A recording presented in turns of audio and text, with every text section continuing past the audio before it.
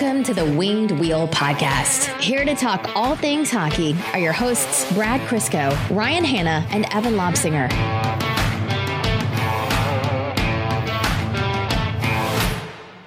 Anthony, Mantha.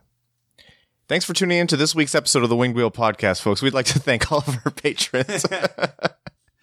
You see what I mean when I said cheap but dumb? Yeah, no, that fit the description very well. Oh, wait, that was two negative things. Cheap but dumb. I didn't think that one. Cheap and dumb. Cheap and dumb. Well, dumb's kind of our brand, so it works. We have survived the home opener. We survived the meetup. We survived the drives there and back.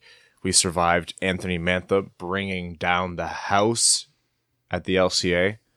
And we are back to our regularly scheduled programming. By the time I got back to my in-laws in Windsor that night, I had almost completely lost my voice. Oh, it still feels weird.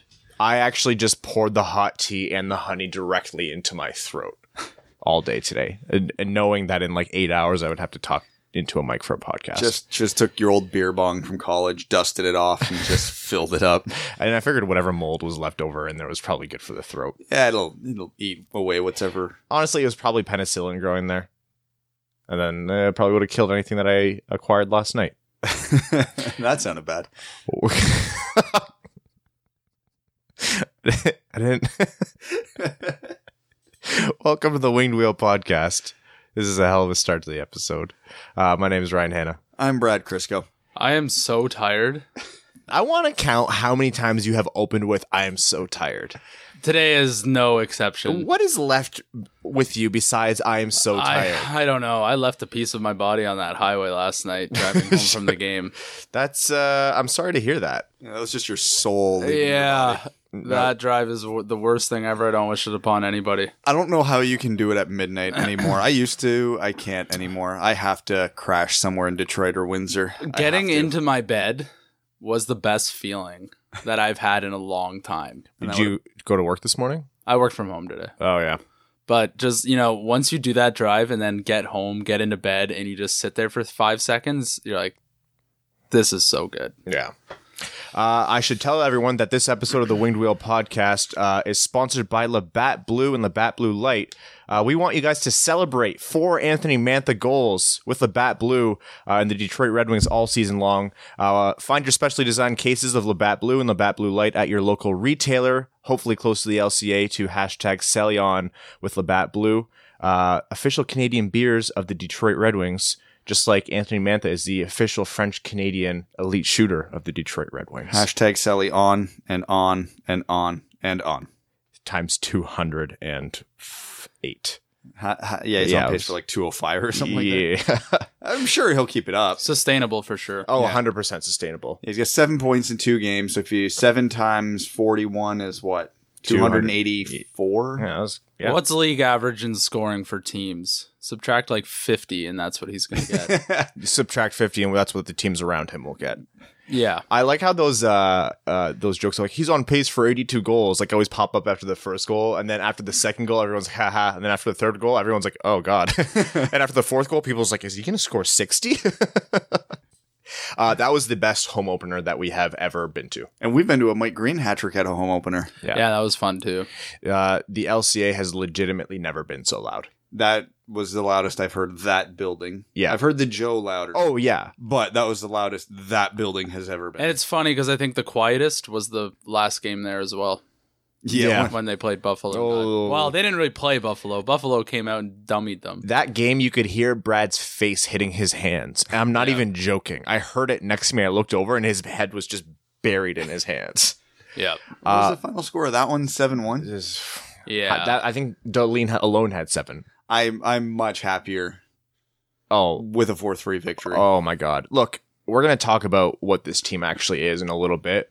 But legitimately, it brought spirit to the LCA for the first time. It felt like Joe Louis Arena watching for that whole line, but Anthony Mantha just own the Dallas Stars. Also, yeah, congratulations to the Dallas Stars on their new ownership. I know they had some troubles with their ownership last year, so get to it. The successful transition to Anthony Mantha is always something to be excited for. So Look, you know what? Yeah, they'll be really upset about losing this game when they make the playoffs at some point. That's the thing. Everyone's happy here, right? Like Dallas fans, they know they have 82 games to. Yeah, their top line is Radulov's, Sagan, and Jamie Benn. They're not that upset. Alex Sagan. Tyler Sagan walked the entire Detroit Red Wings. I mean, like, I think he deked around all 5 players on the ice and then absolutely undressed Bernier. So they have nothing to worry about. We saw some pretty good pure goal scoring last night. I saw that and I just looked around and went, oh my God. I sellied because I have him on my fantasy team. So Dallas has nothing to worry about, but legitimately, Anthony Mantha just, he couldn't miss. He was shooting like he knew he was going to score. And he did know he was going to score. He shot 8 times and scored 4 of them. Quick, Evan, what's the math on that? 50%. Well, someone will double check that later. Listeners, if you could fact check that would be great. Just such a phenomenal performance from that line. And the rest of the Red Wings are trying their best. They were their team. But yeah. Okay. Have you ever seen... No, they're not a team. They're 2 teams. One is when the first line goes out, and then the other team is whatever else happens after they are off the ice. It's not like only one line has scored 8 of the Red Wings' 9 goals this year or anything like that. I've never seen 3 drivers of a bus, but this is it. I don't think Bertuzzi drives the line, but you're not supposed to even have 2 people driving a line. No. It's actually insane. I was more excited when they stepped on the ice than I was for a Red Wings power play. And not to say that the Red Wings first unit wasn't fantastic, because it was them plus Hirose and Cholowski. But it just meant that the second unit was also going to get some time on the ice. And the top line played a lot of minutes against Dallas's top line last night too, and they looked pretty good. It's hard minutes. Yeah, they're going to line match best on best for most of the season where they can. Now, I don't like being the guy that gets way ahead after such a small sample size, but when we combine the end of last season with the first 2 games this season, that line... I know one of the biggest conversations we had about the Red Wings' areas of struggle in terms of the rebuild going forward was the lack of truly elite talent on this roster. And I think we can still stand by that. As good as Larkin, and even if Mantha holds this up, they're legitimate first-line players, but I don't think anybody would make the case they're top 10 at their position in the league. Is this an elite line, though? Yes.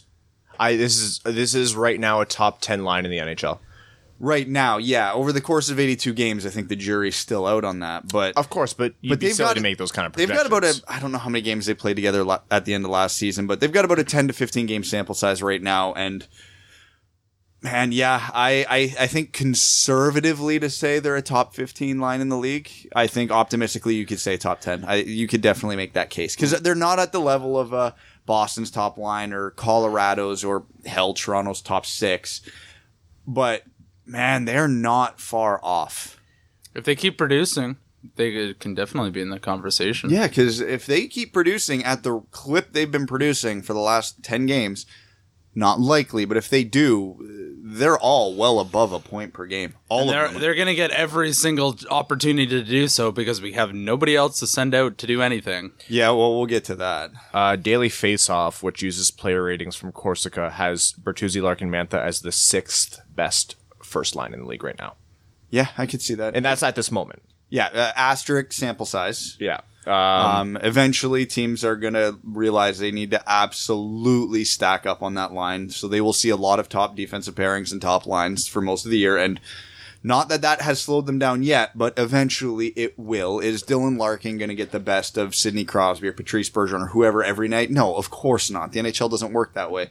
Otherwise, Detroit would win the Cup hands down and go 98-0 this season. But it's a very promising sign that this is helping alleviate one of the biggest concerns we had about the team going forward, because it's not easy, but it's not impossible to fill out the bottom 9 of your forward roster. It's very hard to fill out a top line. Exactly. So if you can get the top line issue solved, even if it's not one player doing it, but that top line as a unit, I guess it's the whole is more than the sum of its parts. Mm-hmm. As a truly elite line, that might be the Red Wings' biggest problem solved. And now it's just, okay, we need to build a second, third, and fourth line, which, again, not easy, but between Zadina, Veleno, Rasmussen, Svechnikov, Hirose, Athanasiou, likely, not even, oh my God, we got our work cut out for it. It's likely going to happen. A lot has to go right for everything to kind of fall into place as well, or even as close to as well as this MLB line. We'll call, just for the sake of... I just want to call it the Dinger line. Yeah. The Mantha, Larkin, Bertuzzi line. But the pieces are there. Like, let's say Veleno absolutely crushes his development. There's your 2C. Let's say Zadina absolutely takes that huge step forward that he needs to this year. There's your second line winger opposite Athanasiou. Bam, that's 2 lines right there. That's a long ways away. And that's you being optimistic. Let's assume Joe Veleno gets reasonably close to his ceiling. It's probably still a second line center. On this team. An adequate second line center. Let's assume Filip Zadina never scores 30 goals. Let's assume he scores 20 to 25. It's still a good second line winger. Mm-hmm. Let's assume Rasmussen never plays a game above the bottom 6, but he's pretty effective on the power play. And all of a sudden the second unit's effective. That's another problem solved. Third line winger who slots in the second power play unit. Oh, great. Yeah. Evgeny Svechnikov, same thing. Different role on the power play. Yeah. And when he's all of a sudden, we couple that with Hirose and Athanasiou, who's not there. We just built the second and third line without going crazy on projections. We're going on the reasonable end of what they could be. Veleno, Zadina, Rasmussen, and Svechnikov could all exceed those expectations. And that pushes Hirose down to the third line. I'm not taking him off Athanasiou's line. Well, let's see how he does with Athanasiou this year. We'll see what he does. Because Athanasiou hasn't played yet. Okay, let's first talk about that game, I guess. No, let's talk about Mantha's shooting right now over the first 2 games. When Mantha shoots, I want everyone to watch every single other player on the ice. They know his shot. They know he has an elite shot. Everyone freezes. It got to the point, and Brad pointed this out in a tweet, where Nashville was so aggressively covering Mantha's shot on the power play that they literally left Cholowski open because they were way more apt to handle a Cholowski shot than give Mantha any kind of space to shoot. Yeah, to narrow down the specifics of that play. When you watch a typical diamond or box formation on a penalty kill, that forward will usually take an arc line towards the top defenseman just to kind of at least wave a stick in that passing lane, just to put it in the defenseman's head, so hopefully it's not a crisp pass. Nashville just abandoned that, and they parked the player right between Cholowski and Mantha and just gave Cholowski the shot. And when you have a guy as effective at deflecting pucks as Tyler Bertuzzi in front, he's so good at that. That is, on the exact play where I noticed that, it was just a harmless wrist shot from Cholowski from the point that Bertuzzi tipped just off the outside of the net. Yeah. So if Cholowski can emerge as a dangerous and timely shooter, you don't need Mantha's shot, because then they'll have to keep Cholowski honest, which then in turn will open up Mantha's shot. Because Dallas gave Mantha the shot. They did not aggressively cover him. Yeah, they did not aggressively cover him like Nashville did, and we saw how that turned out. Yeah, when you have both East and West have cannons of shots, obviously I think Mantha's is substantially better than Cholowski's, but that's no shot at, no pun intended, that's no bad swipe at Cholowski at all. He has a good shot as well. When East and West is covered on a power play and you put both of them on the point, that causes problems. Mm-hmm. That is such a phenomenally built first power play unit, and that's obviously a perfect first line for the Detroit Red Wings. To see Anthony Mantha's confidence right now is exactly what Red Wings fans and this podcast have been preaching for so long. When we talk about absolute ceiling, like everything goes right in his development for shooting talent, this is it. You're watching it right now for Anthony Mantha. Everything is qualified. Everything is qualified. 2 games. It's been 2 games. That's fine. But these weren't 5 fluke goals. These were, I think the only one that was a little cheap was the one where Mantha was put himself in the right place at the right time to put in a rebound that trickled through. Yeah, but that's what pure goal scorers do. They poach sometimes. Yeah. Look at Thomas Holmstrom. He knew how to put the puck in the net. He never shot from behind the hash marks. The funny thing is, too, I still feel like you're selling Mantha a bit short. I am. Because now, obviously, he's been streaky his whole career. Goal scorers in general are streaky. So if his heaters are like this versus his heaters are like 3 goals in 4 games, that's a fantastic sign. Right? He's going to put up 50. Yeah. But if he finds some consistency, that's great. But the thing that's impressed me about Mantha is his shot has gone to another level this year, and he's using it way more. But every other part of his game has looked great. His skating has been fantastic. His puck protection is my God, unbelievable. When he has that puck, it is his until he determines otherwise. His puck protection and his use of body to win puck battles on the boards. Yeah. I put out a GIF where he essentially reverse checked someone when he had already lost the puck to maintain control and then cycled it around. And like he's been doing that all day long. And couple it with the chemistry, like the absolute insane chemistry that he has with Bertuzzi and Larkin. TV doesn't translate it. These guys aren't looking and they just hit each other. I just remember one play on the power play. Not even that one. It was a nothing play that people often will overlook, myself included. But while we were in the building and noticed it was just a broken breakout. Everything got scrambled in the neutral zone. It ended up, Dallas dumped it back to Detroit's defenseman. I forget who it was, just shot it up the boards because he was pressured. Bertuzzi had his back to the neutral zone as he was skating towards the puck at the red line. Just got it, turned, and in one motion on it right into the middle of the ice, which normally would be a dangerous play, but sure as hell, he put it right on Larkin's tape going full speed. Yeah. And Larkin took it in wide on the break-in. And it's... You can't teach something like that. He knew Larkin was coming. I'm sure he took a look over his shoulder to see whatever path he was taking, but they didn't miss. And they do stuff like that a lot. They just know. Now, we can and we will talk about Mantha all day long, but I also want to talk about Dylan Larkin.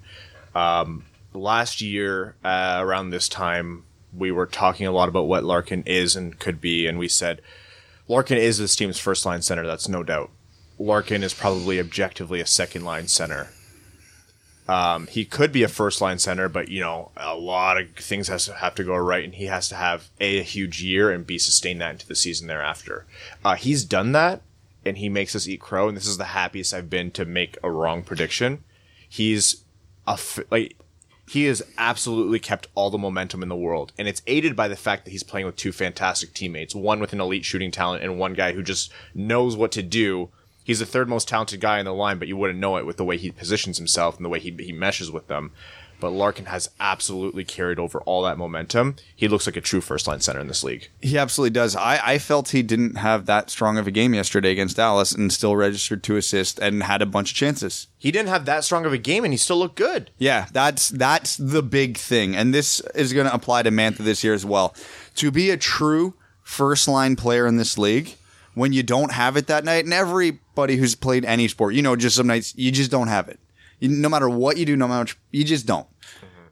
But when you don't, you still have to be effective. Now, if that means you're not going to bury a single goal that night, you try, but you're just going to have to go balls to the wall defensively that game, fine. Whatever you do to be a positive influence on the team. And like I said, Larkin made a couple horrible decisions. Like I've never seen someone attempt a wraparound on a 5-on-3. Yeah, I wasn't a big fan of that. Yeah, that was just #dumb. They were riding that serotonin high. Yeah, and he had a couple other plays that I wasn't thrilled with. But again, still a positive player, still registered 2 assists, and the team won the game. That's what you need. There has not, and this I'm not going to call this a hot take. I think you'd have a hard time arguing with it. This is the most dominant Red Wings line, like one line I've seen since Datsuk Zetterberg Holmstrom. Yeah, well, that's not even up for debate. There's been no dominant line since then. And I didn't think I would see that in this stage of the rebuild.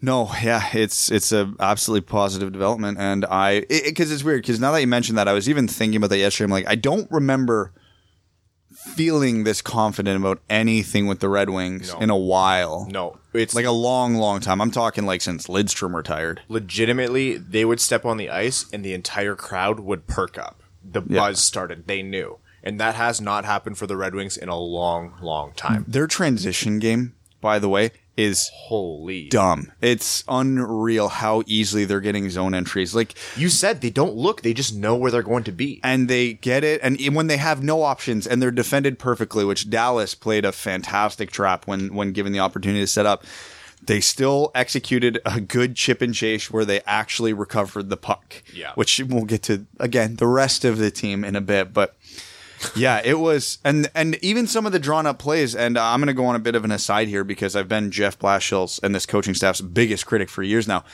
Man, I love almost everything they've been doing this year. That one, we were talking about it during the game.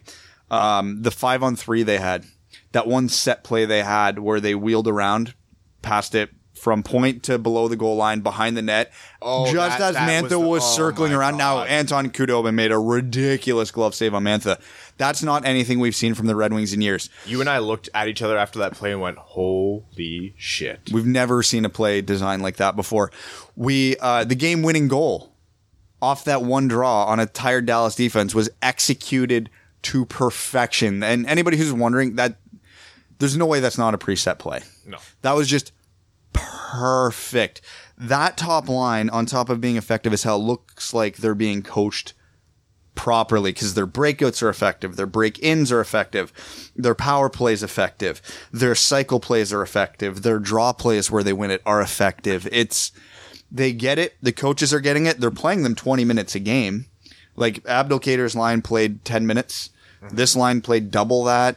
I mean, man, it's tough for Abdelkader's line to play when we're on the power play 12 times last night. But so far, it seems like this coaching staff has a different philosophy this year. And I'm reserving the right to be pessimistic because, history. But so far, I'm happy. I'm going to give credit to three things here. One, I think Jeff Blashill has genuinely, incrementally, not all at once, but slowly adjusted his coaching philosophy and been a little bit more open to developing young players by playing young players rather than putting them in the press box. Yeah, well, there's only one young forward on the team this year, but he's playing on the first line power play, so. Two, and this might be the homer in me, I genuinely believe this is the Steve Yzerman philosophy kicking in. Yzerman's philosophy of acquiring players also translates to how he utilizes them. He is not interested in letting players waste away. He usually has very good reason if he's limiting their minutes or setting them down. But I would not be surprised at all if he sat down with Jeff Blashill and said, all right, enough's enough.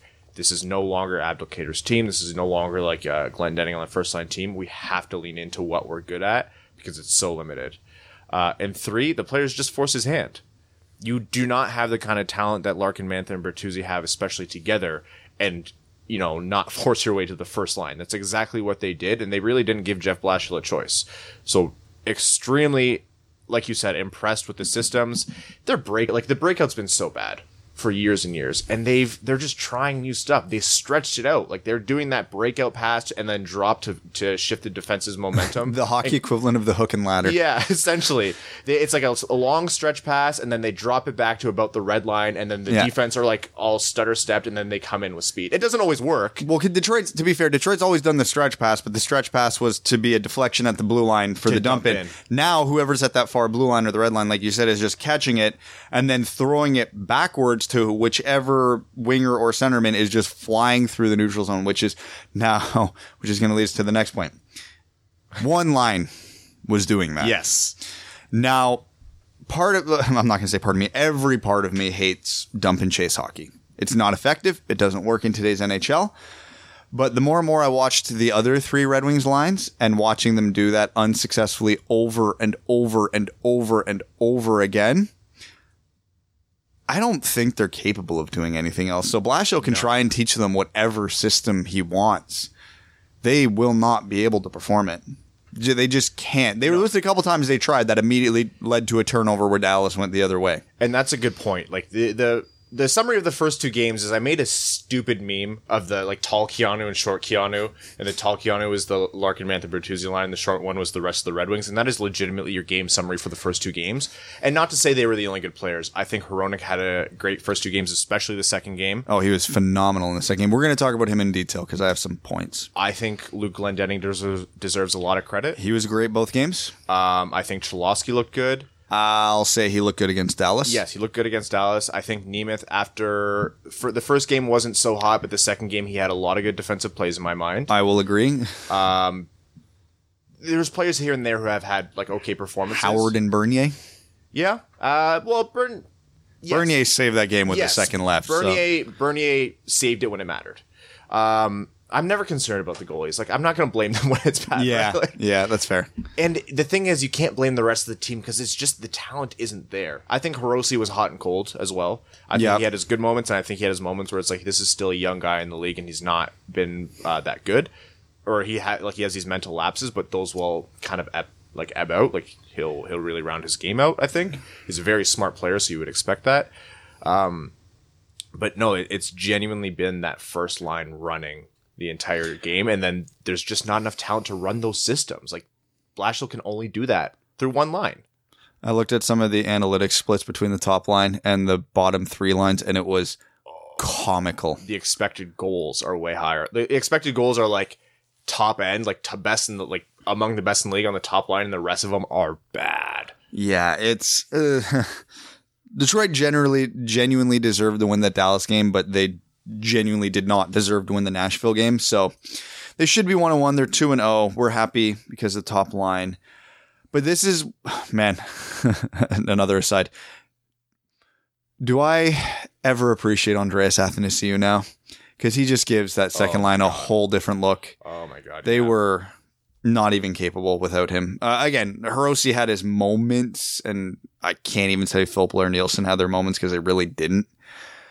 Man, he just brings a whole new dimension to this team, but it's good. I want to talk about Hronek, though, before we really harp on the negatives. He had a all right game against Nashville. A few more turnovers than I would have liked, but generally acceptable. Yeah. His puck movement was phenomenal in my mind. In the Dallas or Nashville game? The Dallas game. Yeah, the Dallas game. Oh, he did everything was phenomenal. Even watching him in the defensive zone, the improvement that they were expecting of him over the summer, it shows. Yes, absolutely. He was fantastic. The one thing I noticed too, that he does so much better than the rest of the defense, and his stick actually has a lot to do with it because he uses a hard square toe. I love that in defenseman. Man, can he pick pucks up cleanly when they're rimming the boards, which is a problem for a lot of players. So to be like, because I can't, like, playing with that type of blade is genuinely difficult. Yeah. But that's the big advantage of it. So it does. His puck movement was great. His positioning in the offensive zone was fantastic. Mm-hmm. It's weird to say that about a defenseman, but he just kept finding the soft spots for the shots. And that's what they needed. He couldn't hit the broadside of a bar in that game. I mean, just hit the net, dude. But that'll come as the season progresses. Yeah. But he was getting the chances. And the one play in particular that was art was the last goal that Anthony Mantha scored. The game winner with 53 seconds left. Because you give Mantha credit for the shot, you give Larkin credit for the win, but that entire goal was Filip Hronek. Now, as I said, it was a preset play. So it's easy to say, well, he just did what the coach told him to do, but it's not quite that. Because the whole way for that play to work is you need a seam for that pass. Mantha needs to get to the right spot, and then the puck needs to get to him. But seams don't just appear in the NHL. Well, Philip Zadina would like to know your location. What was beautiful about that is when Hronek got it and just drifted up the boards a couple feet, he stared. I forget who the other defenseman was for the Red Wings, but he just stared at him for a couple seconds, turned his body towards the point, made it look like that defenseman who was in the center of the ice on the blue line was the 1T option. The Dallas forward drifted out. The seam opened up. Hronek put it right in Mantha's wheelhouse. It's a play that is so subtle, but what makes all the difference? I forget who it was. I think it was Justin Bourne for The Athletic did a great piece about a month ago about how the NHL is all deception. Everybody in the AHL can shoot. Everybody in the AHL can pass. Everybody in the AHL, for the most part, can skate. But they telegraph what they're doing.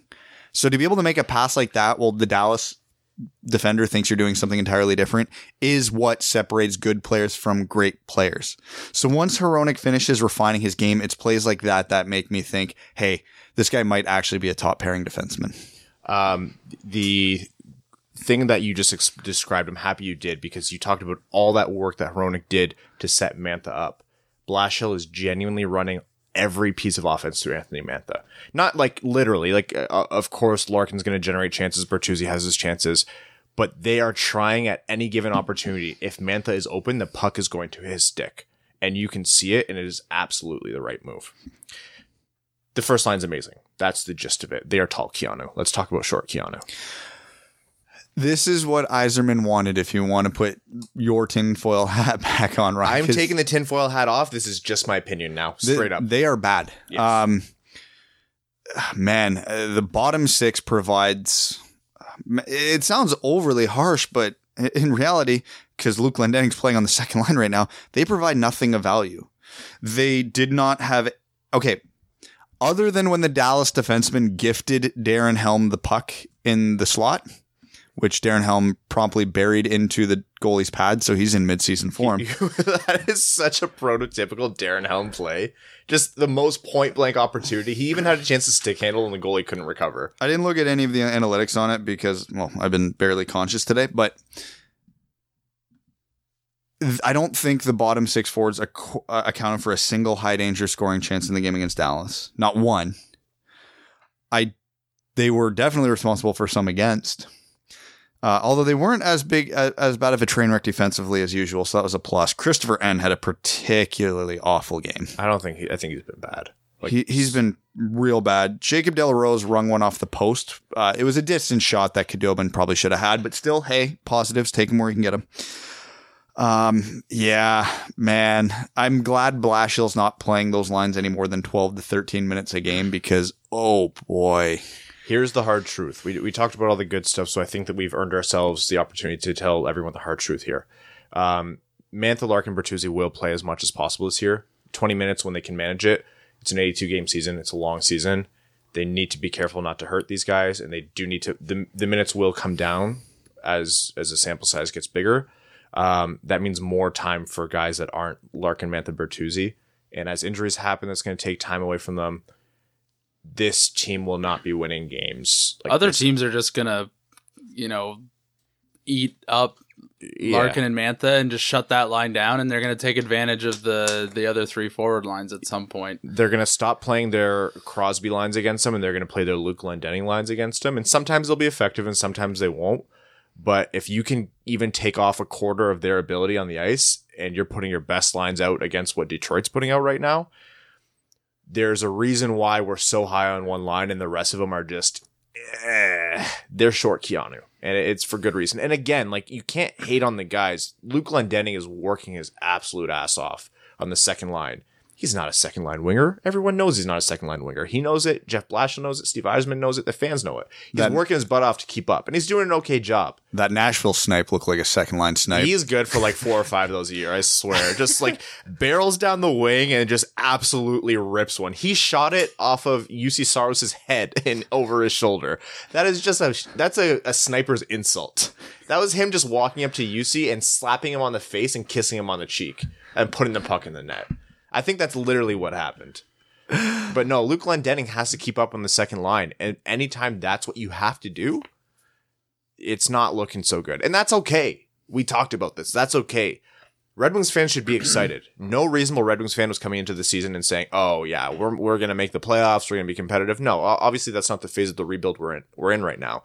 But we just saw 2 games in a row. Red Wings fans can look forward to exciting hockey, huge performances from their best players, and they might steal some wins from time to time. And that's great. Yeah, it's been a long time since we've seen at least some inspiring hockey. I'm telling you, obviously watching that, you can make that evaluation, but all you had to do is be in the LCA. That feeling the buzz in there was absolutely wild. Not in the first period, it wasn't. No, the first period before Larkin, Mantha, and Bertuzzi got their crap together. I turn to you at one point? I'm like, did we just pay $200 a ticket or whatever it was to watch 60 minutes of dump and chase unsuccessfully? We've seen a lot of bad hockey in that building, and I was just so concerned. I felt bad for Don and Aditya, who are our Patreon or our ticket giveaway. We didn't even talk about the meetup. Oh, we will. Anthony Mantha ruined it. Yeah, we forgot about it. And I looked at them. I was like, I'm so sorry that you guys have to see this. And they were just obviously they were happy to be there. And Dallas played a particularly bad game. Yeah, 3 too many men calls. They looked tired. Yeah. They looked really tired and disorganized. Yeah, it was Detroit playing the back-to-back with travel. Come on, Dallas. Didn't they play in St. Louis? Was it the day before? Yeah, it was. You're right. 2 days. No. And they had to play St. Louis with their sweet third jerseys on, which obviously takes it out of you because those jerseys are just absolutely gorgeous. The Red Wings were in the same boat. Yeah. Coming from the same time zone. I just don't But ours was a home opener, so our team should play particularly more amped up. I think that game was originally scheduled for 5, and everyone's like, why'd they move it? I'm like, because they played at 8 p.m. the night before in the Central. because scheduling, and the Leafs have played like 6 games already. It's so stupid. While we're at it, we have breaking news. What? Like actual kind of significant news, so this might apply. There's no context with this, but this is from Anzar Khan. Red Wings have recalled forwards Evgeny Svechnikov, Ryan Kuffner, What? defenseman Alex Biega, Yeah. and Oliver Kasky. Athanasiou, Nielsen, Daly, and Eriksson all hitting injured reserve. I told you before this episode. Eriksson's going on IR. His Daly, Nielsen, and AA, though? Okay. AA was a game-time decision Saturday. Now he's on IR. Let's break this down piece by piece. This is real-time news. This has never happened. I've already retweeted it. Evan, tell us. I'm retweeting with comments. Okay. I was talking before this episode. They are being very cagey about Eriksson. Obviously, Eriksson's not a huge impact player, so no one's really drilling them about it. But his soft tissue injury has never even looked hopeful for him to be on the ice. Must be a big soft tissue. I genuinely believe we might not see much of Eriksson at all this season. That's just like a feeling that I have. He could be back after 20 games or whatever, but I don't think we're going to see much of Eriksson. The guy has taken a beating between his hip and I think he had his quad or something once. Hips don't lie either. No, they absolutely do not. And you're a defenseman. You have to play a transition game. His skating has already suffered. I don't think we're going to see a lot of him. Nielsen got hit in the face with the puck last night. Oh, so something. Yeah, because we didn't follow that up. We didn't notice till the game was almost over. We're like, hey, we haven't seen Daly in about a period and a half. Yeah, you asked about you asked if he got sad or injured, and then I looked after him like, oh yeah, he got injured, and then shortly thereafter they traded for Biega. Yeah, so they must have realized it was pretty bad, or it was because of Eriksson. Nielsen a puck to the face and then hitting IR means something broke. So yeah, that's rough guy. Rough. I'm hoping not an orbital bone or anything that needs too much surgery. He was one of the usable bottom 9 guys. Yes. Now, the one thing I want to talk about is just immediate reaction here. The guys who were recalled, I think it's pretty telling of what the Red Wings' plan is this year, because we kind of hypothesized this coming out of camp when they sent everybody down. And now they didn't call up Zadina, Veleno, Rasmussen, Seider, or any of these guys. Kasky is an older guy they brought over from Europe. Biega's 30. They just traded for him. Svechnikov's older, but probably had the best camp. And Kuffner, again, college free agent, older. They don't want the young guys anywhere near this team this year. No. This is all about development in Grand Rapids. Not that they didn't deserve it. Svechnikov's probably the air quotations recalled because he earned it. Yeah. But he's still not one of the younger guys down there. So they are... His knee is probably still swollen. Probably. So they are very much beating the development drum this year, which, again, I agree with. I'm fine with. But I think, yeah, looking at the trade for Biega, which we'll talk about soon because we haven't mentioned that yet, and then the other 3 guys that were recalled, I think that part's pretty obvious. Because, again, as much as we like Svechnikov, Kuffner, and Kasky, they're old enough that they are what they are at this point, or they're not far from it. Svechnikov, he's not going to be a first-line winger, or likely not. He's probably second line. Why don't we play Washington? I'm not sure. For the fight. Maybe that's next game. No, you can look at this as guy. Like, these are all just... Like, Biega is guy. Couple Chads. I mean, Kasky and Svechnikov, I'm intrigued to see. Kasky and Svechnikov right now are interesting guy. Yeah. They could be Kasky and Svechnikov, but right now it's less, like you said, it's less about them and more about keeping the young stars who they need to develop into that second line center and that first or second line winger. They need them to develop this year.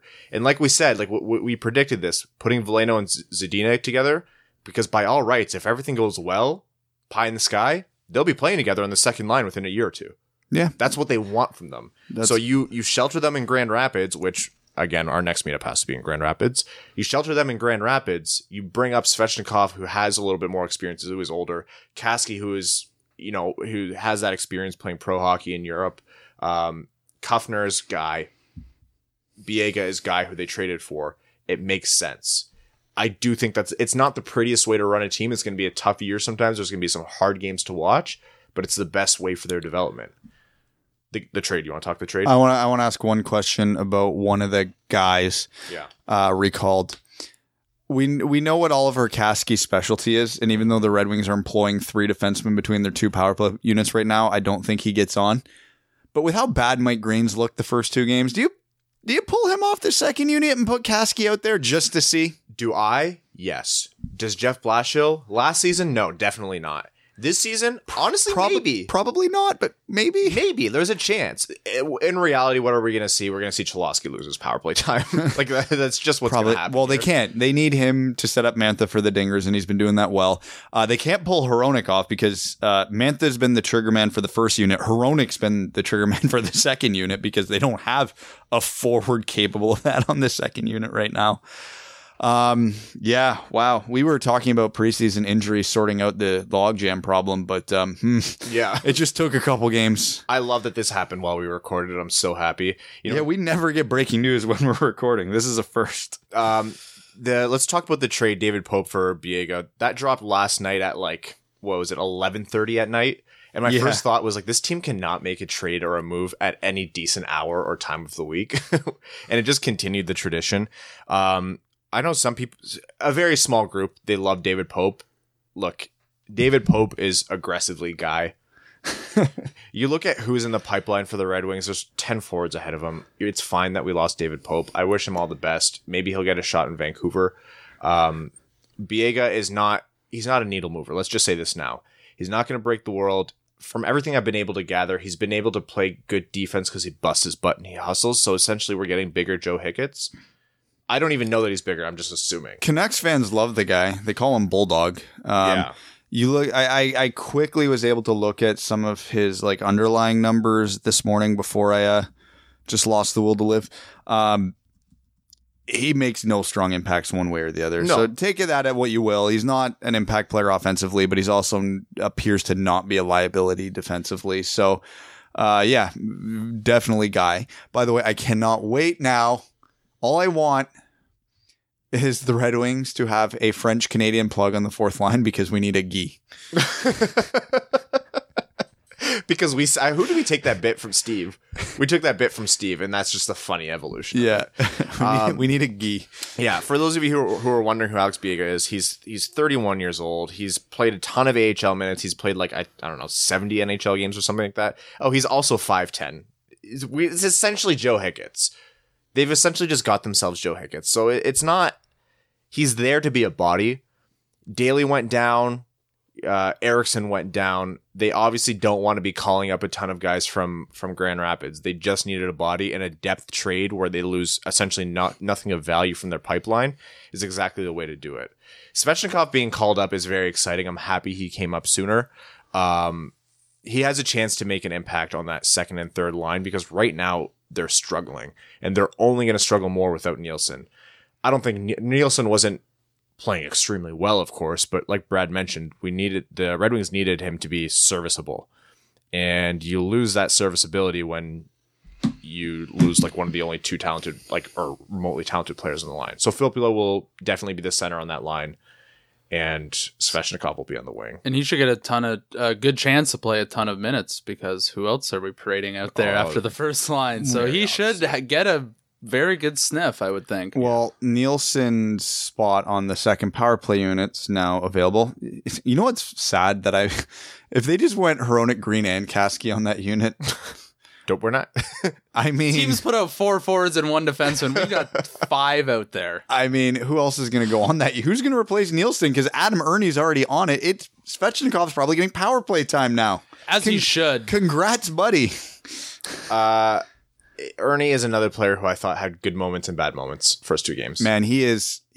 Well, I'll call him Guy Plus. I'm not making any too many declarations on the Ernies, the Nemeths because it's so early. It's 2 games.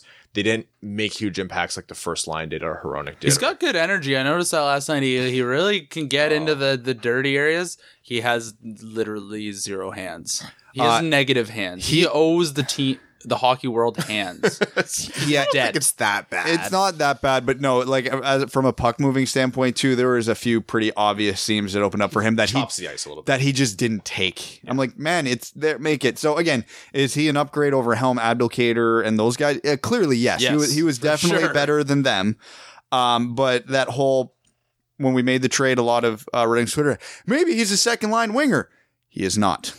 He is very much not. Yeah. Third line winger is still optimistic at this point. The jury is out. Now, on this team, second line, maybe, but right now he's going to be a third line winger whether he deserves it or not. yeah, so just my quick aside on Ernie. Like, I don't hate him, but also let's keep expectations realistic here. All right, I just want to squeeze the last little bit of juice we can get out of this live news because I know the next time it's going to happen is like 2022. The trade, Pope for Biega, doesn't move the needle. If you have strong feelings about it, I'm telling you, it's not worth your time. It's just a warm body. Calling up Svechnikov, good. He gets his look. He probably slots in, and losing Nielsen's not good for this team. But at the same time, it doesn't change much about this team's trajectory. So at least we get a good look at Nielsen or Svechnikov. Kasky, same deal.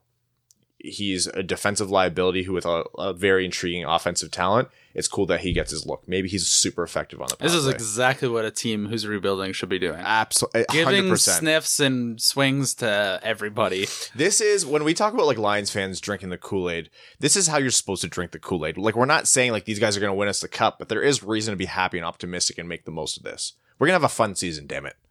Kuffner is, you know what? Great. Happy he's not going to move the needle one way or the other. And yeah, Biega, we already talked about Biega. Kuffner, shooter on the power play guy. You really? I mean, who the hell else are you putting on that left half dot? Yeah, there's nobody. Unit was bad.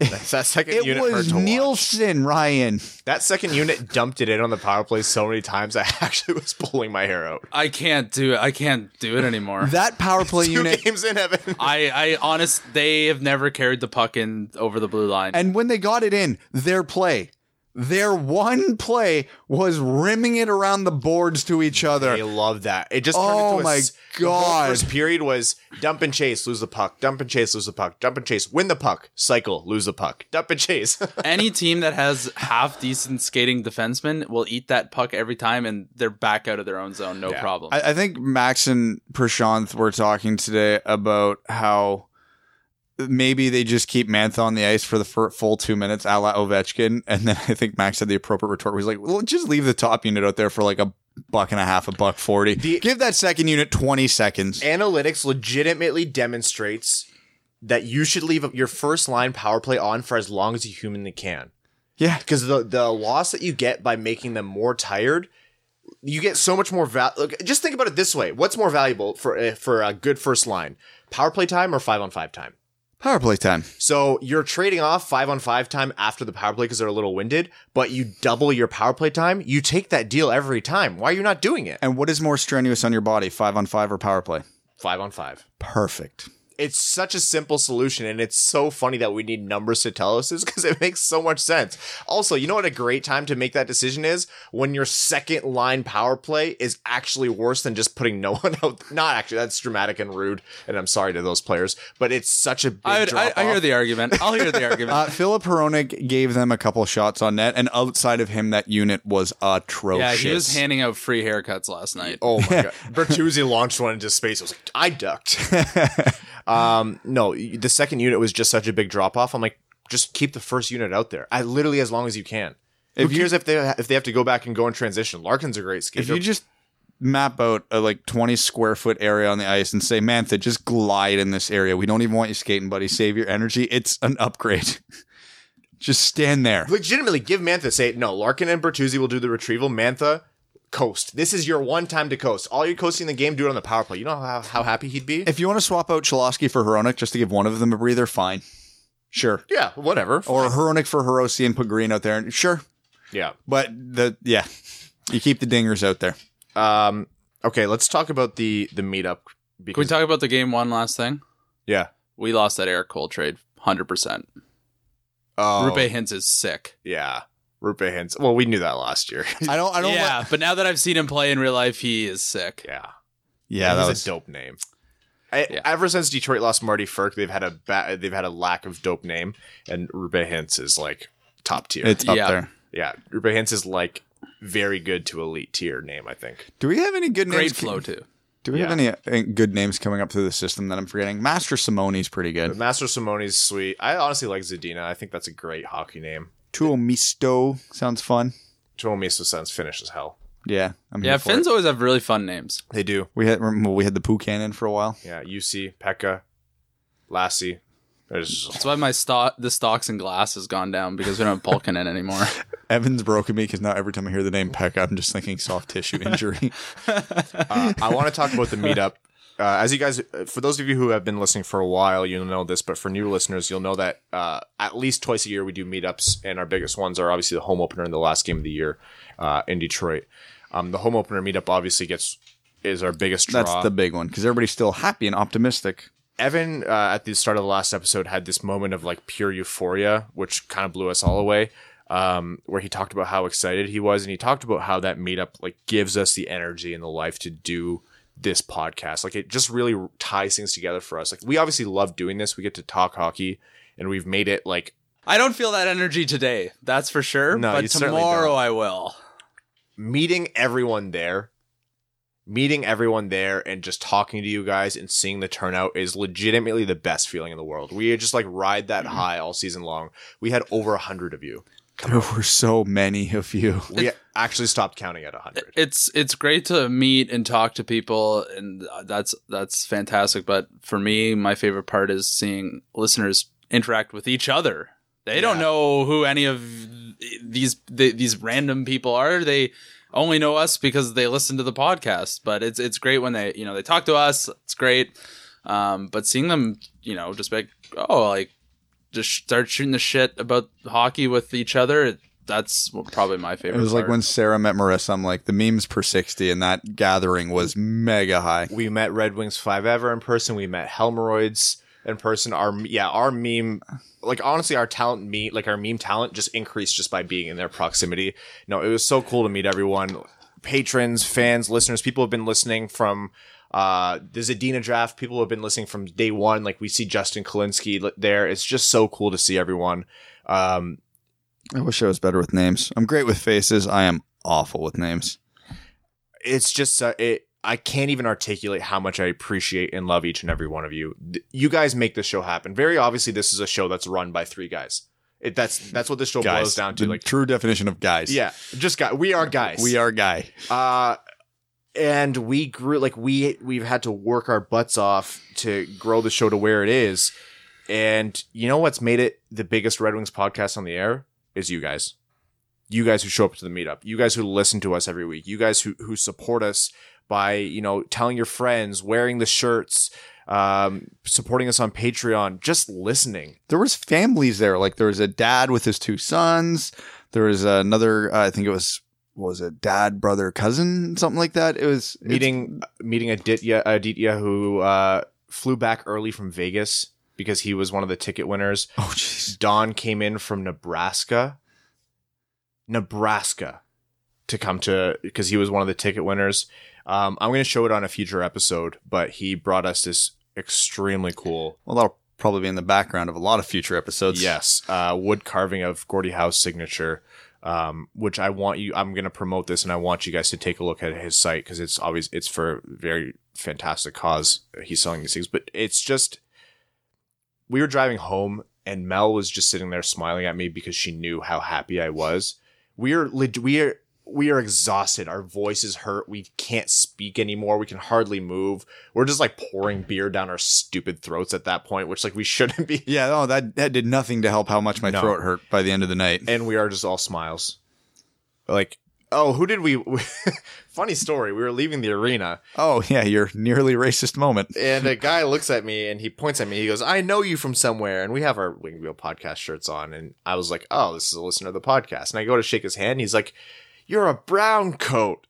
And for a hot second, I saw this like built guy, just like full beard, just looks like he could break me in half. He was Luke Witkowski's brother. Yeah. What is a brown coat? It's from Firefly. It's from the show Firefly. Oh, that's why I don't get it. And I was like, oh yeah. And he quoted Firefly after. I was like, yeah, Firefly. I love that show. But I looked, I was like, I don't have any Firefly stuff on. I was like, and then my brain went, okay, someone made a Firefly comment on like Overtime years ago, but that can't be this. And then he's like, where do I know you from? And then he looked away from me with the podcast shirt on and looked at Brad, who just had a jersey on, and he went, the dub. And I went, oh, thank God. I thought he was going to strike me. I thought he was going to break my jaw. Yeah, generally the rule downtown Detroit is don't answer the people who are screaming at you. Yeah, he pointed at me and said Brown. And I went, oh, here we go again. No, that was Joey Velcro, a longtime listener of the show, and it was very cool to meet him in person. Yeah, just outside of some dive bar near the arena too. The setting was perfect for that interaction. Yeah, we love doing that. We can't wait to do more meetups this year. We're going to go to more games. We've loved that we've partnered with Founders Taproom Detroit.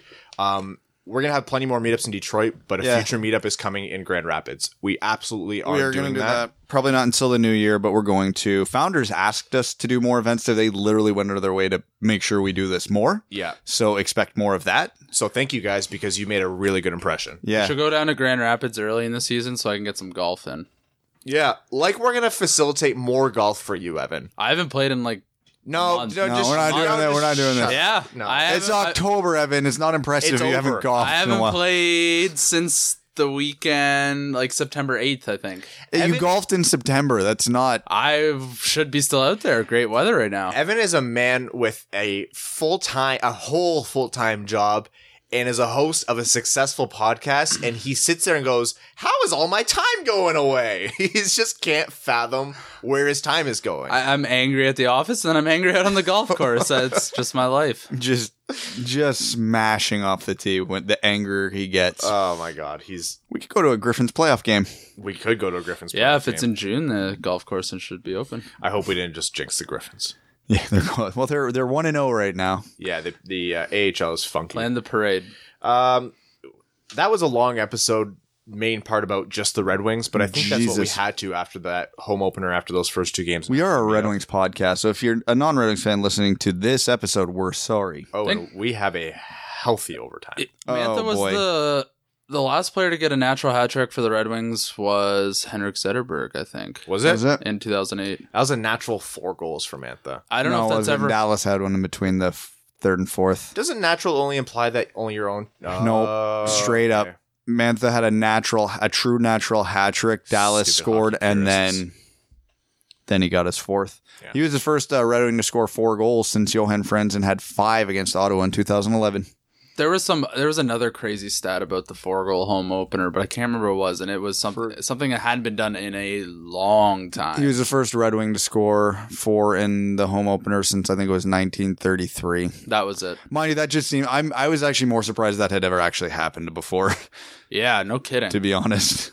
Well, winning an original 6 team, almost everything has happened at least once. Because based on the last 4-goal game for the Red Wings, it was 8 years ago, so you got to think there's only one home opener a year, and if they're getting 4 goals a game every 8 years, yeah, it's not likely to ever fall in the home opener, so that was nice. Yeah, All crazy. right. We have 29 Patreon comments this week. Oh, Jesus Christ. This might take as long we as the love drive you all. home last night. Yeah. We are going to head over to Overtime, which of course is brought to you by our Patreon supporters. They're the people who make this show happen. They allow us to do what we need to do to put out the best show possible for you, including YouTube. Hello, YouTube. Evan, show them the front of your face. There it is. That's your once this episode. We're going to start with Alex Zuko. He says, good morning, gents. Sad to miss out on the Dub meetup at Founders this weekend, but I imagine it was a raucous occasion. My question is what you see the trade value of the few remaining experienced assets left.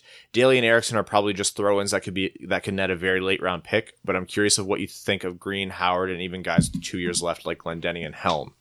Not expecting much, but more picks are always a good thing. Thanks, guys. If I had to generalize, not one of them is worth more than a 3rd-round pick, and even that's optimistic on some of them. The only guys who I think at this point get a 3rd-round pick are maybe Glendening and Howard. The way Green's played the first 2 games, his return isn't going to be great, but he has the highest potential to maybe get up to a 2nd-round pick. Everybody else is of no significant consequence. Yeah, Glendening I think might have a lot more value, but they might be wary to part with him. Yeah. You still need guys to fill out the roster. Kaylin Wood says, wow, I can't imagine how fun that game must have been to be at in person. So jealous. Big Tony packing the nets with his spicy meatballs. That first power play one-timer looked like a how to do a one-timer simulation. What was the worst jersey foul you saw? This is one of my favorite activities at a hockey game behind beer, a hot dog with only mustard, and, well, the hockey part. Picking out a random stranger and hitting them immediately and forever based only on outside appearance. It's usually a Patrick Kane knockoff sweater in which no team affiliated with Chicago is playing. Getting mad just thinking about it. Anyways, hope you had fun. I'm planning on making the trip next year. Cheers, cheese bags. I actually did see a Patrick Kane Hawks jersey there. That's bad. That was the jerseys, but that was my answer before you gave the example. There was one, and it was the black outdoor one, which I don't know if that makes it better or worse or doesn't matter, but I saw it. It was there. I think this is funny, but I think it counts as a jersey foul. It was the 2010 Canada Olympic jersey, customized to say happy, and the number was 420. That's amazing. It's hilarious. That is amazing. It's hilarious, but at the same time, that's such a beautiful jersey. Why not just get like a Doughty or like a Crosby or like Iginla? I don't think I can't even really remember any bad ones. I think I saw a really bad knockoff Yzerman jersey last night. The numbers had like flames on them for some reason. I don't like that. Oh man, that's a PT Cruiser of jerseys. Yeah. I just not that I don't think I saw one last night, but you know those black Walmart knockoffs that every NHL team has, including Detroit. Black Walmart? Like they sell them at Walmart. They're like they don't look like the Red Wings jersey, other than they have the Red Wings logo, and then it's just some black jersey with whatever red design. So it's like a practice jersey, kind of, but it's made to look like an actual. I hate those with a passion. Yeah, nobody should own those. Let's go on AliExpress. Yeah, no free ads. Philip Gasno says, wow, when I heard you guys give your sponsor spiel, I got pretty giddy. You guys deserve it. It's been fun watching this thing grow. I'm so happy for you guys. I'm proud of you guys. Hey, thanks, Philip. That means a lot, man. No. Also, the amount of respect and support you guys showed Max and Prashanth when they wanted to make their own podcast was very professional and quite amazing. I'm sure I speak on behalf of the most of the fan base when I say we look forward to supporting both podcasts and will always be loyal to the Dub. You guys are a true class act. Philip, that's one of the nicest things anyone's ever said, and that genuinely means so much to us. Yeah, we love Max and Prashanth. We're still awaiting our invite for a guest appearance, guys. Yeah, just throwing that out there. Do you really think they listened this far in the episode? Absolutely not. No, they tuned off as soon as we broke the trade. They're like, "Yep, thanks for the info. Bye." We legitimately those are our buddies. Like we have a group chat with them, so very excited for them. Apparently, I found out I have far less free time than the three of you because the number of times I've opened my phone up to you have 75 unread messages, and I'm like, "What? How? Why?" Matthew Tangsrud says, "Hey guys, sounds like the get together at Founders was a blast. Wish I could have been there, but the Disney World trip in January is more important. Hope to be able to go next year. Fun question: what is your first piece of hockey apparel? Either a jersey, hat, shirt, etc. Mine was a Florida Panthers starter jacket. The kids at school made fun of me for it. Then the Panthers made it to the Cup final a month or two later, so I got the last laugh. Been a Panthers sympathizer since." Is that your phone, your computer, that's or my a laptop. Plane taking off? Yeah, that's my laptop. I have no idea. Are you showing us a picture? No, I'm trying to look Yeah, that's it what up. I thought. He picked it up. And I was like, starting to lean over. I thought we were going to see the Florida starter jacket, and I'm a little upset now. Love seeing Mantha become the scoring power forward that dominated juniors. However, I can see the production becoming more difficult as teams start to key in on him. But 30-plus goals is a must now given the hot start. Later, guys, look forward to you reading Rowan's comment. Oh, boy. Tony Hatcher says, glad I was able to make the meetup event. I had a great time and was stoked to be able to grab a Dub shirt. It was a great turnout and I was proud of you guys, but I definitely didn't envy you as I find hosting anything myself exhausting. Brad and Ryan, I appreciate you guys making the effort to engage everyone and taking the time to come over and talk to us. Evan didn't get a chance to talk to you, but as someone with very limited social battery myself, I appreciated that you looked comfortable at your table. I was dying. That was the most friendly insult you've ever received. I don't even care. I can't defend myself. I'm so tired. I want to give a quick shout out to Drew and Kylie, Antonetta, and I had a blast hanging out with you two. We'll have to get into some good food together next time. You guys really made the event for her, as she is a Wings fan but isn't a listener and would have gotten bored fast. Hope you have a great time in Thailand. Ryan, looks like your prediction of starting off the season on a hot streak is coming true. Here's to extending it. If it runs out a number of games, I don't want to hear anyone complaining about draft positions. It's a long season and we have to enjoy the good hockey while we have it. Well said. Thanks again for Who's hosting. going to Thailand? The friends they made at the meetup.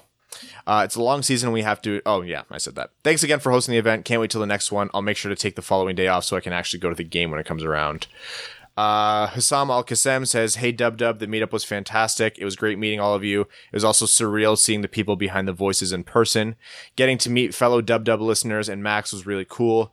And then topping the night with Mantha's 4-goal game, of course. Still undefeated in the Yzerman era. No question this week, more of a request. Brad, post the picture of your McDavid and DU hockey card. Okay, I'll when I get a chance, I'll scan the copy of it I have and I'll throw it up. Cameron Brown says, well, that was fun, wasn't it? So glad to get to meet you guys. Just wish I could have made the meetup. And after talking trash about the team in the first intermission, boy, was it great to watch Mantha dragging the rotting corpse of this team to a win. Really glad I waited to buy a hat until later.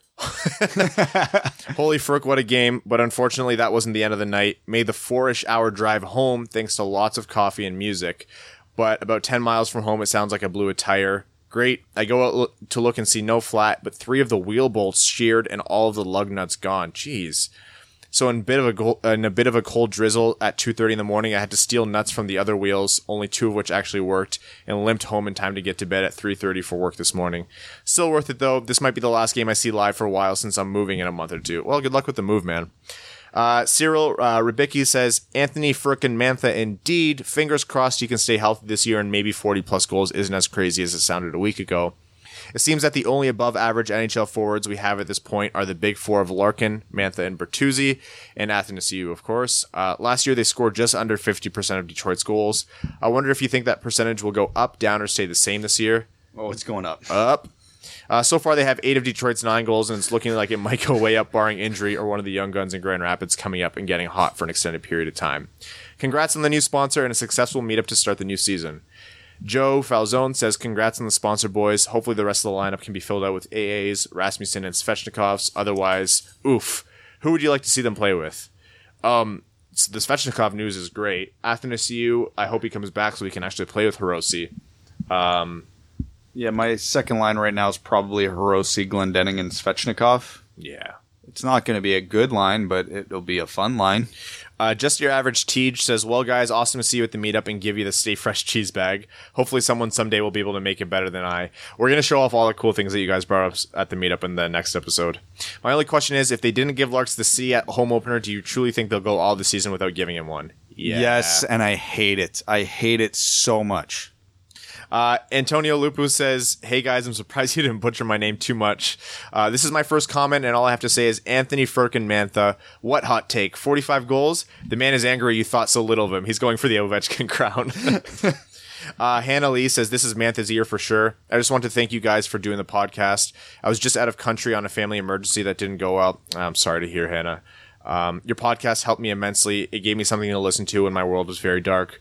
Unfortunately, my wife wasn't able to go with me, and with the time difference, I didn't have many people to talk to. All 3 of you helped so much by just doing this show. We want this show to be like you guys talking hockey with your friends, so that means a lot to us, and we're all really sorry to hear that you went through a tough time, and hopefully things turn around for you. I think with Yzerman at the helm now, Blashill gets a new set of eyes and another chance. I would love to see the coach everyone says he is. My next jersey is Mantha. I was leaning Larkin or Bertuzzi, but I think I need to go with Mantha. It's ridiculous that Larkin doesn't have the C. He can handle the pressure. Again, thanks for everything you do. I hope you do an end of season get together so I can fly out to Detroit. If any Winged Wheel podcast fans are going to the Wings Canucks game next week in Vancouver and would like to grab a beer or meet at the game, let me know. Yeah, go message Hannah. Nick says, hey there, duds. What a start, eh? I know there will be loads of Larkin, Mantha, and Bertuzzi talk, so let me ask something that hasn't gotten too much attention yet. The Wings drafted Cooper Moore in the 5th round in this past draft, and he's having a good start to his D+1 season in the BCHL, which is a pretty good league. To this point, he has 7 goals, he leads all defensemen, and 9 points through 12 games.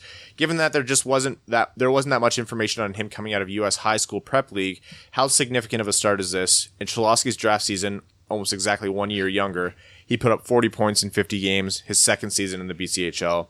Seems good for a 5th-round pick in his first dozen games of junior A.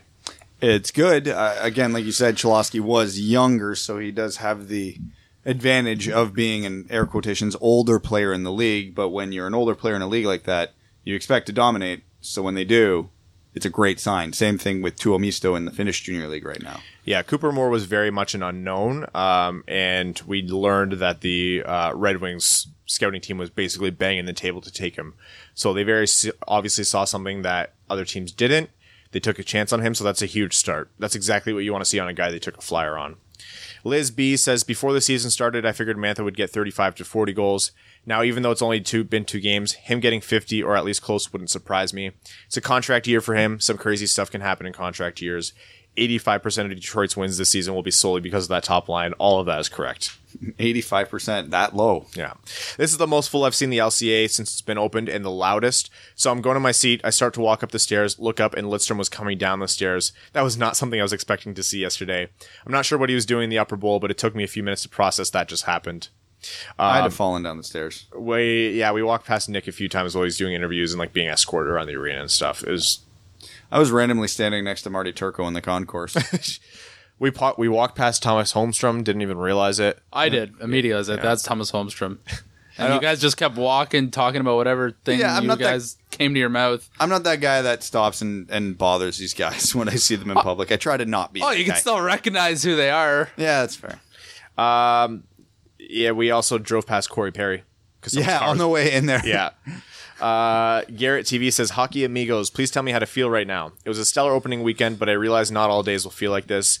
We know there's not much beyond our top line and top pairing, but it's still good to find the positives. Surely by this point in the pod, you've covered a lot of ground on highs and lows from the weekend, so just tell me how to feel about our hockey team. Otherwise, I'm letting Jesus, a.k.a. our top line, take the wheel for now. Let's go Red Wings. Just enjoy it when it happens. Enjoy the highs. Don't worry too much about the lows. It's all part of the process. Unironically, trust the process.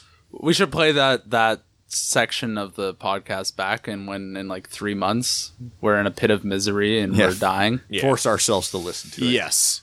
Hunter Saunders says, well, it appears Mantha isn't friends with Lafreniere since he's going to score our way to 82-0. Apparently there can only be one French star winger on the team. Also, the other 3 lines are hard to watch. Grand Rapids was fun to watch also. It appears not all of us had as of yet. On to the rest of the season. Justin Klinsky says, sup lads, I was happy to finally be able to have a conversation with Evan at all. It was great to put a person behind the Twitter handle. Also, when a guest asks you to put the Packers game on, do it. Oh, sorry, couldn't. They canceled the Packers. We were too busy keeping up with the Bills game, sorry. P.S. I didn't grab the mug that I've won, and I'm sending Rowan to Canada to retrieve my prize. All right, he can grab it from me. Matt Benson says, great meeting all of you at Founders. Sorry I kept flirting with Evan, although I think my girlfriend nailed the Property Brothers comparison. You do look that was funny. That was funny. Next time I'll grow my beard out a little bit more. It was a fun party and a great game. Great to meet all you guys, hosts and fellow fans alike. It was great meeting you, Matt, and thank you so much for becoming a patron. That means a lot to us, man. Evan Beckner says, it was great meeting you guys in person again. Founders is a great spot, and it looked like everyone was having a great time. Despite the weekend's amazing performances, I still don't see the Wings making a solid playoff push. But is it possible the top line pulls us out of a bottom 5 finish? Maybe, actually. If there's ever a top line that could do it, it's this one for Detroit. They stood toe-to-toe with 2 of the supposedly best teams in the West. Thanks for the great content every week. This is Anthony Mantha's world. We're only living in it. Mike Reed says, what a game for each of you guys to attend. I jumped off the couch on all of these goals. The young guys are so exciting to watch. They're turning into leaders right in front of us. I think this is a good time to note that it wasn't too long ago that many people questioned Mantha's ability to be an impact player in this league, much like the current panic on Zadina. Development takes time, and it took Mo years. Now look at him. He looks like a frickin' beast out there. He looks like he's figured out exactly what he can and can't do, and he's completely at home, looking confident as ever, undefeated in the Yzerman era, planned the parade.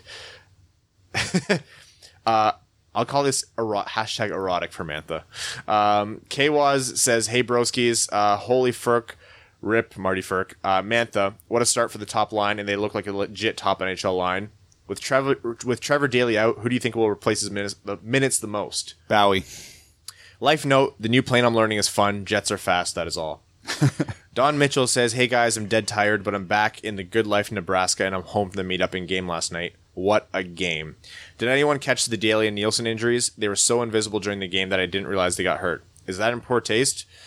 No, I mean, they're not exactly impact guys, so it took a while for people to even catch on that Daly wasn't there. We noticed Nielsen's. Couldn't miss that one. Yeah, he took a puck to the face. I want to once again sincerely thank each and every one of your lovely lady people. You're all more than welcoming and nice to a complete stranger.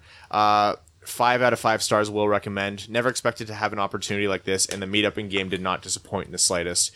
They say not to meet your heroes, but I'm sure Yzerman will be a nice guy once I meet him. What? Thought I was talking about you 3? No real question today. Let's just enjoy this elite first line's production before the wheels fall off and the team comes crashing down to reality. Thank you so much, Don. Joseph Fournier says, hey fellas, I swear I tried my damned best to get to Detroit for the home opener and present you with a carton of cheese bags. Luckily, Teej came through. By the time I find out my time off request was granted, flight prices out of New York doubled. I looked into the train tickets, the Skip Lagged app, taking a bus overnight, even renting a car and driving overnight, and attending on no sleep. Alas, to no avail. I'm glad you all had a great time. So, season finale party? Oh yeah, that's a staple in our year. There's no way we're not doing that. If Evan is there, I need a Clash of Clans advice for attacking with my newly upgraded Town Hall 11 army. The Eagle Artilleries are killing my troops. Gotta freeze the Eagle Artillery. I can't believe you actually answered that question. Yeah. I want to talk briefly about the Alex Biega trade if you fellas haven't already. My apologies if you have, but I want to clear this up. There's some Twitter comments about why Yzerman didn't claim Biega when he was on waivers on October 1st. The thing about preseason waivers is that every team has players going down. Putting in a bunch of waiver claims uses up a team's available contracts. It makes it almost impossible to be able to bring in mid to late season free agents like Kufner and Hiroshi. That's why few waiver claims are made at the beginning. Trading contracts gives a GM that roster flexibility. Although I like David Pope and was hoping to see him develop into a power forward, he's already 25 and has appeared to hit his developmental ceiling. Biega is a versatile seventh defenseman and a great locker room presence. I bet he'll be the first call up on defense. This trade tells me that the organization wants the current young D-Corp in Grand Rapids to continue developing. You got ahead of yourself here because the news broke while we were talking. Yeah, you nailed it. Yeah. Enjoy the hot takes on Mantha's projected 410 goal season. Should be some good hockey team from our top line until the team regresses to the mean. Stay Fresh Cheese Bags, official sponsor of memeing WWP hosts on Twitter, and the Dylan Larkin butt memes are gold. Joshua Bazura says, me Ryan, me love Mantha, doy dur. Which is essentially all I was saying yesterday. Wow, boys, what a game. Had a great time at the meetup. Evan was in the middle of a convo when I walked up and Brad was arresting someone for taking too many stickers, I think, but very glad I made it. Anyway, now is the time to speculate about trade deadline moves, right? I was just sitting around and thinking about it and came up with something that I didn't think is too outlandish. Trade Howard probably to Calgary for 2 seconds. Take one of those seconds and send it Mike Green and Luke Glendening over to Toronto for their first. I think it would have to be the following years they wouldn't do that. And a third, maybe. We all know how much Blashill or Babcock loves Glennie, and I could see them having use for Green on the third pair. Maybe a second power play unit. Anyways, didn't put too much thought into it, so I was just wondering your guys' take on it. Go Wings. Howard won't get 2 seconds, and Toronto is not giving up they've already given up their first round pick for this coming year, so can't see them eager. I could definitely still see Glendening going to Toronto. I don't think that one's going to die till his contract expires, but Stone Turkey wants us to please read this with our best Canadian accents. Oh boy, what a home opener, eh? Warms my heart that you boys were able... just that line. Warms my heart that you boys were there with the Dub clan to witness our man, Manthony Mantha, man. Handled his stars, don't you know? Oh, the whole thing is Canadian, yeah. You bet your butts he's going to score north of 35 this season if he stays healthy. Thanks as always for the great content, boys. Stay fresh, cheese bags. Rowan says, good day, Duds. Was cool to briefly FaceTime in and meet people without having to actually meet them. You know what's coming next, though, don't you? This is a bit interactive, so Ryan, you read and Brad answer when asked. The scene is a courtroom. The magistrate enters, takes their seat, and advises the trial will begin shortly. The jury is reminded to be silent at all times, the magistrate booms. The people versus Brad Crisco. The charge is the second count of treasonous behavior. Mr. Crisco, how do you plead? Oh, yeah, I plead that thank you for reminding me to set my Instagram and Facebook to private. Very well, the trial begins. The prosecution may begin their opening statement. Thank you, Your Honor. Our case rests on overwhelming evidence to the effect that the defendant is not only a cop, but an undercover cop who's clearly guilty of treason. We would like to admit Exhibit A into the evidence. As you can see, this is time-stamped and undoctored photo that clearly shows the defendant wearing a Dallas Stars jersey with another Dallas Stars Eriksson jersey hanging on the wall. The finger guns gesture is clearly a threat. Oh, for what it's worth, someone actually pointed out that the one on the wall was a game-used jersey, and they were right. That's actually a hell of an eye. I don't know who commented on that, but bravo, whoever nailed that. As you can, an audible gasp comes over the courtroom and cries of guilty, guilty go up from not only those in attendance, but the jury and magistrate as well. The prosecution would like to call the defendant to the stand. Mr. Crisco, do you swear to tell the truth, the whole truth, and nothing but the truth, so help you, Yzerman? Brad mumbles inaudibly as a traitor would. Speak up, Mr. Crisco, or I'll add contempt of court to your charges. What do you have to say for yourself? I got to leave for hockey in 5 minutes. So how long is this comment? The court finds you guilty. Jersey time. What is your favorite Dallas Stars jersey? Can we count North Stars? North Stars, their old one with the star built into the logo. Or it's the N with the star, the green with the yellow, black, and white 3-bar. It's not even up for debate. That's it. These jerseys that are coming up for their outdoor game that pay tribute to the Houston Stars, I believe it is, or the Dallas. I haven't seen those yet. The logo is out, and it's the D with stars written through it. It's very cool. I would not be surprised to see them turn to that for their logo. The runner-up was the simple black ones that they had with just the white and the 2 green bars with the Stars logo in the late 90s. That was also good. Yeah. But no, the North Stars win, and it's not close. That's it for this episode. We'll be back midweek. We're going to talk more about the Rings. Of course, we have some cool stuff to show off from the meetup. More hockey will have happened between now and then. Thank you again, all of you, so much for everything you've done to support the show. We are so incredibly excited for this season. We'd like to thank all of our Patreon supporters: Sky Carcass, Luke Johnson, Arjun Shanker, Don Mitchell, Clayton Van Dyken, Mike Reed, Langabeer, Matthew M. Rice, Sean Levine, Matthew McKay, thank you so much for becoming a name level sponsor. Kaylin Wood, Jacob Turner, brand new name level sponsor, thank you so much. Charlie Elkins, John Evans, Antonio Lupu, Rob Thiel, Misty at the Meetup Buddy, Stan Olson, Ryan Lewis, Mike DiLoretto, and Hannah Lee. We love you all. We can't wait for the rest of the season. Thanks for tuning in to the Winged Wheel Podcast. Be sure to check out wingedwheelpodcast.com, where you can subscribe to the show on iTunes, Spotify, or wherever you get your podcasts. You'll also find links to other ways to support the show, such as Patreon, official podcast apparel, and more. And don't forget to follow the show on Twitter at Winged Wheel Pod. And of course, the hosts at Brad Crisco, at Ryan Hanna WWP, and at Hockey Town Evan.